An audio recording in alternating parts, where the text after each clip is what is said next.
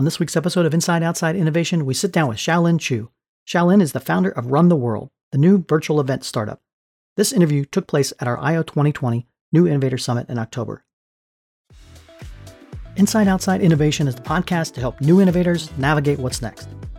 Each week, we'll give you a front row seat into what it takes to learn, grow, and thrive in today's world of accelerating change and uncertainty. Join us as we explore, engage, and experiment with the best and the brightest innovators, entrepreneurs, and pioneering businesses. It's time to get started. My name's Brian Ardinger. I'm Director of Innovation at Nelnet and founder of Inside Outside Innovation. And I wanted to have Xiaolin on obviously, as I started trying to think about what we're going to do with this particular event now that COVID hit and we weren't going to be able to have it live. I started looking at a lot of different platforms out there, and I ran into Run the World and Xiaolin, and I was really impressed with not only her, but what she's pulled together in a very short amount of time. And so I figured I'd invite her to the conference and expose her to what we're building on this particular platform and give her an opportunity to showcase what they're doing and tell you the story of what it's like as an early stage founder to go from 7 failed ideas to raising $15 million in the middle of a pandemic and launching and scaling and building a business. So with that, Xiaolin Chu is the founder of Run the World.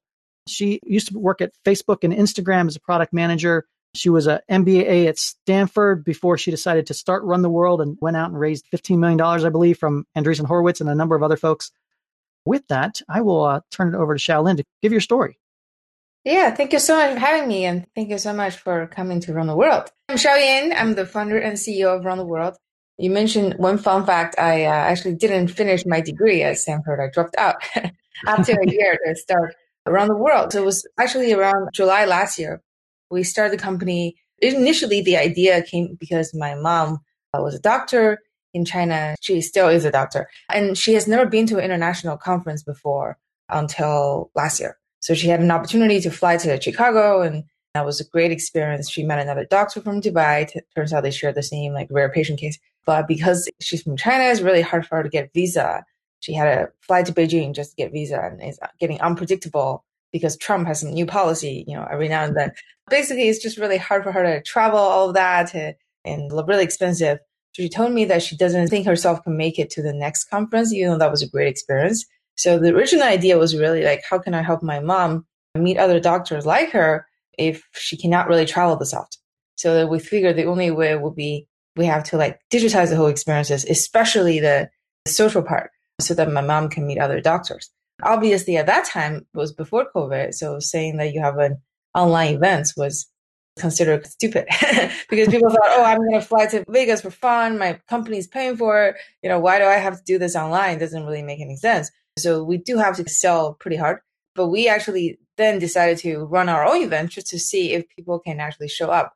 So at the very beginning, I am a product manager. So I know a lot of product managers. I just got a bunch of product managers from Google and Facebook, and we did our first PM conference. I was the organizer back then. Just want to see if people will buy the ticket to attend an event. And we just promoted in some Facebook groups. And it turns out, we sold 300 tickets in 2 weeks. The people who bought the ticket are not people necessarily from Silicon Valley. Those are people from 20 different countries in 20 different states. And at that time, we didn't have anything still. We hack around Zoom and Slack and Eventbrite. And it was a janky experiences, but people like it because they couldn't get it elsewhere. They couldn't have access to other people elsewhere, but it was still pretty broken. You have to share 6 different links and at the right time, at least we proved the concept. And then that's when we started raising from Andreessen. It was October last year. And then obviously when we launched, it was February, March time this year. That was our alpha version. And we immediately saw a lot of demand and interest. So now we kind of have around 45 people in the company now across 3 time zones, Europe, Asia, and US. And we had around 6 people at the beginning of the year. So it's kind of being crazy trying to scale a team and hiring everybody. So I can attest to that. I mean, when I was looking for different platforms out there, I think I got to you guys really early. And I think what I was most impressed with is you said, well, here's your roadmap. You were very transparent with here's what we're building and where we're going with this. And then every week I'd go to the next demo and find the next platform feature that was put into it. And so the ability to move that fast was pretty interesting to me. One of the things that you wrote about in a LinkedIn piece, your story in that, and you talked about how as a founder, you iteratively mapped out different ideas and I think you said you had 7 failed ideas before you came upon this particular one. Can you talk a little bit about that journey of looking at ideas, iteratively figuring out if you're on the right path, and then eventually getting to the path where you're on right now?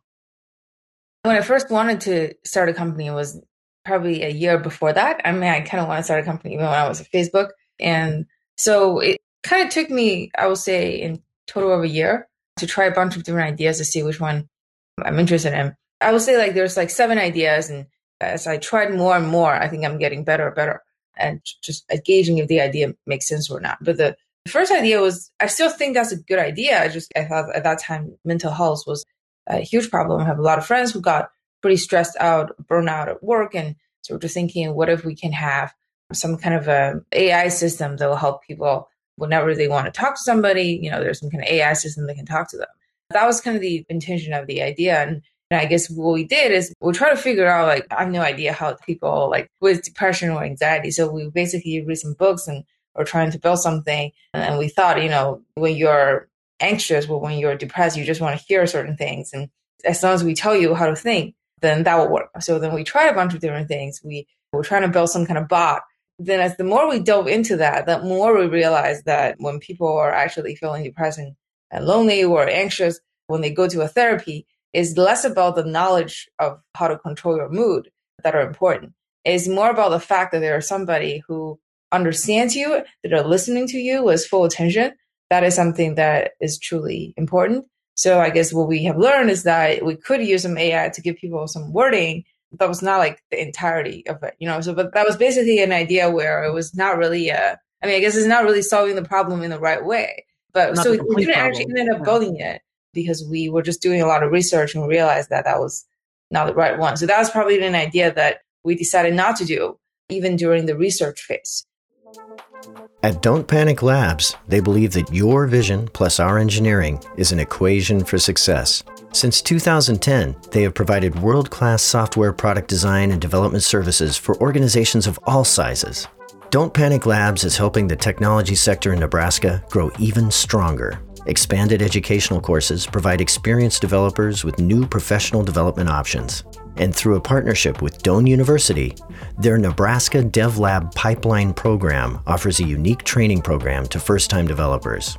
When it comes to product development, Don't Panic Labs' new business alignment platform called Tenzing is helping organizations restore trust and bridge the divide between business strategy and software development. To learn about all that Don't Panic Labs is doing, visit don'tpaniclabs.com.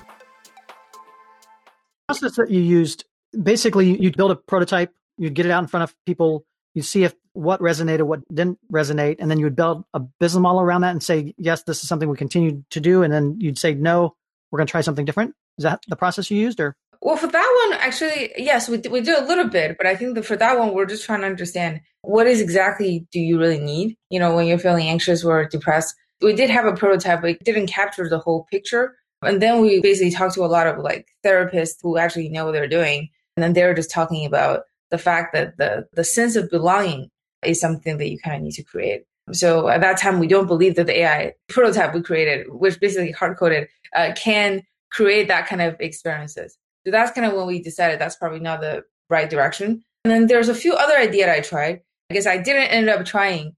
Maybe I should have tried, but there's a few ideas I tried.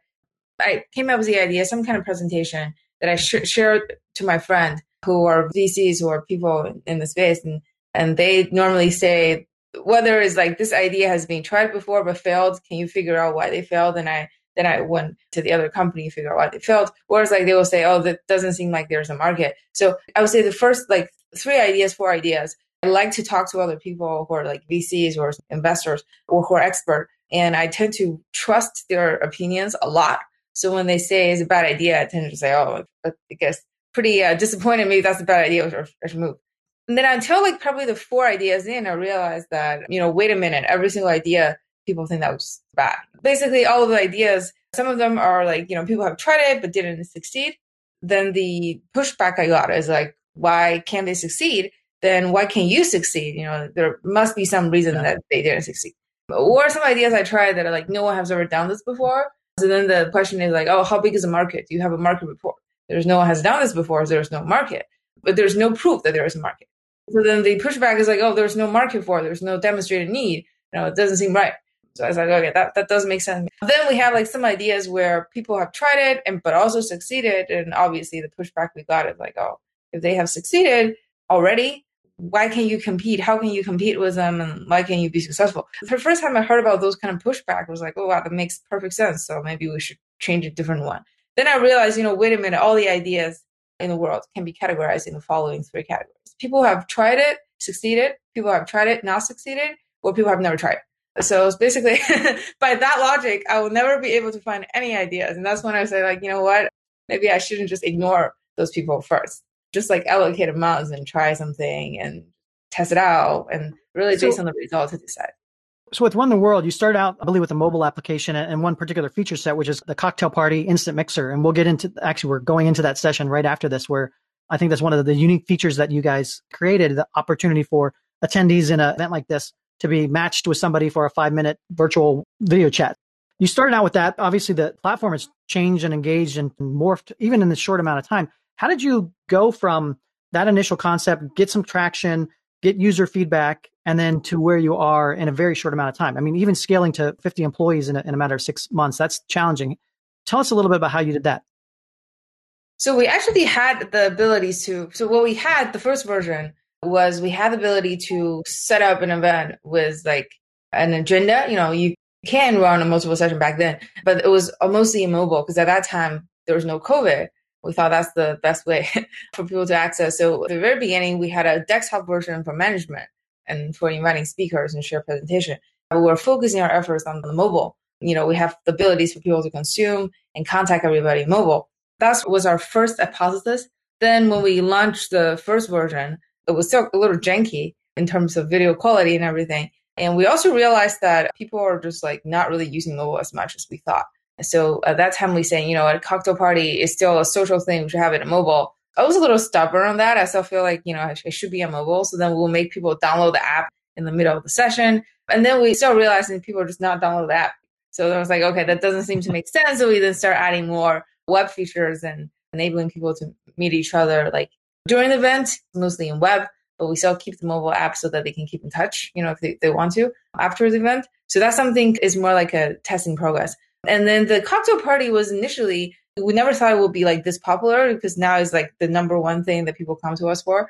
Originally, it was just more like we think that if you're just passively consuming the content, it seems pretty boring. There must be some way, like, my mom can meet doctors, can meet other doctors. There must be some way then that you can meet other people online. We did like have a really long conversation and deeply thought about the idea of like meeting other people. And that's when we came up with the cocktail party, which is like, it's kind of like a speed networking. You can meet a new person every 5 minutes kind of thing. So it was like every 5 minutes you meet a different person. You choose if you want to keep in touch with that person later. But even if you enjoy the conversation, we didn't enjoy the conversation, it's always 5 minutes. So that's basically something that we probably thought about for like a few months, because the idea is that you need to have a social experiences that does not make people feel rejected. That came from my Facebook world. I know that, if you make people feel good, they will stay longer. So if you make them feel rejected, they will leave. Then the idea is like, okay, how do we make people not feel rejected? Because in fact, in the real world, they are feeling rejected a lot of the times. You hold your cocktail drink and you like walk around, you're trying to figure out which table you want to sit on. And then you're observing other people and you don't know if they want you to sit next to them or not. There's a lot of question marks. And then you sit and you're a little nervous and then you're like, okay, I have to shake my hands with other people. They're like, oh, hello. They're a little cold. And you're like, oh, they don't want to talk to me, and then you're trying to like move tables and like, when do you leave the conversation when the conversation is really bad? Can you leave? I mean, in the physical world, you cannot really. You have to like make some bullshit excuse like, oh, I need to get more drinks, or like, oh, I want to use the bathroom. But we really want to leave the table. So basically, we're thinking, okay, we need to figure out a way where people can be easily turned into the first sentence, can be easily matched. We need a way where if you really, really don't like the conversation, you can leave the table with style. We also need a way where you don't feel like you're being judged by other people when you first sit down. So then we figure there needs to be a way where you get matched with somebody. And then we just match you. You don't choose, you just wait there. Because in that case, you don't need to be judged like Tinder people swipe left and right when you don't need to do that. You can just sit there. once you sit there, there's going to be probability that you talk to people that you think is a complete waste of time. So then there needs to be a way out. But then when you get out, you're going to reject the other person. So the other person is going to feel bad. So the best way is to blame the matching part on our platform. So you can say, oh, around the world, only let me match 5 minutes. Around the world, match this person who's just so stupid to me. Like, it's not my fault. It's like a bad match. We thought that was the only possible way to shift all the social pressure onto the platform and give them a few minutes so that they can do this without much rejection. So I've done a number of these, obviously, as we were getting ready for this and attending particular events. And actually, we met a couple speakers in this particular process. I had 5-minute matches with folks, and they were interesting enough to start that conversation that we could then later on tell them about the conference and bring them in. What I found interesting about it, and I've talked to a lot of both introverts and extroverts about the platform, both seem to like it. Introverts are a little bit more hesitant at first, but what I found is the introverts are like, this gives me that safety zone to have that conversation or be in an environment that is less stressful than walking up to a table of extroverts or something like that. So we really, really like this particular platform. That's why we're going to, again, test it out. For those who came to the event last night, we did it. And so I'd be interested in the chat if who attended last night's Instant Mixer, who'd you meet that was interesting, or what do you think of that? And we're going to go to that at 10:30 here. So before we do that, let's open it up for questions from the audience. Any questions coming in that you want to ask Xiaolin about the platform or about her journey as a founder? One of the questions I saw was, do you see the platform moving more towards like a Second Life model, or where do you see the platform going? For us, the most important thing that we think the events is for is really to meet other people. So we are really focusing on giving more excuses for people to meet. We believe that all the events are all about providing excuses. Even the long line in Starbucks that you're waiting for coffee back then was an excuse because you're like, oh, the line's so long, huh? And you're like, oh, yeah, so long, been waiting for a while. And then you're like, what's your name? So it's like a great excuse. Or you're sitting in the lounge, like whatever, and then you're trying to charge your laptop. You're like, sorry, do you mind moving your legs a little bit so I can like use my charger? So that's an excuse. There are some, and then the social lounge, there's different social expectation, right? In the social lounge, you can talk or you can just chill. That's fine. In the cocktail party of a physical setting, you're expected to socialize with other people. Mm-hmm. So if you really want to meet other people, but you're shy, you just go to the cocktail party. Everybody is at least supposed to talk to you. And then you can just like sit and talk, and everybody has the same exact social expectation. So I think what the beauty of an event is that it offers many different types of nuanced social contexts where there's different social expectation, and then when exactly do people want to talk to you? When exactly they just want you to live alone? In the online space, we need to kind of create similar type of social excuses that helps people connect. So that's where we are right now. Like, we're trying to invent more social excuses for people to meet. Personally, I don't really believe that it has to be the replica. I don't really believe we need to add a waiting in line feature online. And that's what just pisses people off. So there must be other ways that we can offer excuses in a way that makes sense, online. So we're just thinking, what are the best ways possible to connect the most relevant people together? And what is the best way possible to connect people with similar type of social expectation? Meaning, I'm here to definitely want to meet somebody, or I'm here just to consume the content, and be able to kind of divide the right people to the right people. And what would be the right way to nudge them into the first conversation? Like, I really believe that our goal is to help ease the first conversation. Then once you have the first conversation or not, you guys will figure out what to do. So our job is just be the kind of the Tinder for like-minded people, just make them connect. So that's kind of the way we think about event. So some of the questions are, what did you build it on? Did you build by, or did you start with any no-code tools, or how did you actually go about building out Run the World? When we first doing prototype, it was hacking around Zoom and Slack, which it was definitely a no-code tool, but everyone knows that we were using Zoom and Slack. But then after that, we just built everything ourselves. We are using a third-party like video streaming infrastructure, but we are building everything ourselves. Like, I guess this is too complicated to use a no-code tool. There are some kind of stuff you could, but we didn't. It's way too complicated. We basically had a native app that's entirely built in-house, and then we have the entire experiences built in-house as well. So we do have a lot of engineers. Who's the first person you hired once you decided to move forward with the project? Me and my co-founder back then. My co-founder is the CTO, so she's an engineer at Facebook. And then we hired another engineer from Facebook. So that's kind of the third person. Question on, could you talk more about your experience pitching Andreessen, and what would you advise founders to receive funding from top VCs like them? Any founder stories from the investment side? It's really, really important to get kind of the first check. When we pitched Andreessen, we actually already got our like first offer. It was more like a conversation that's towards our favor. It was more like, look, we already got an offer. If you want to chat with us in the next day or something. And like, otherwise we're not going to make it. We were using those kind of stuff. And then I guess they bought it. It was a good leverage point at that time. When we get our first offer though, like we had some traction.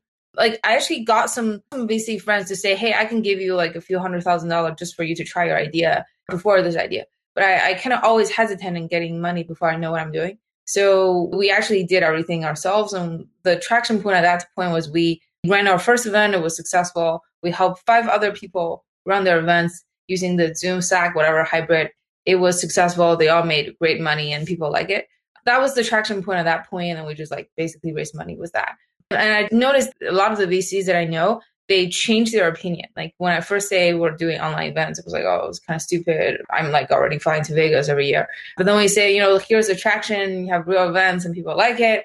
And then I was like, oh, well, that's interesting. I was like, sometimes their opinion may change too. So it's not like when they say that's a bad idea, it's definitely going to be like never changed. Sometimes it could. So that's kind of how we got our first check. Well, and imagine obviously now with COVID, I mean, the entire space blew up as far as everybody starts to look for these new ways to engage and connect with people in the virtual world. So we applaud what you're trying to do here. And I want to thank Xiaolin for joining us at Inside Outside the Summit here to tell us a little bit about what she's doing and her journey as a founder. Right. That's it for another episode of Inside Outside Innovation.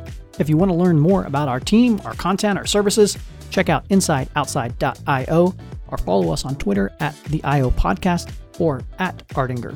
Until next time, go out and innovate.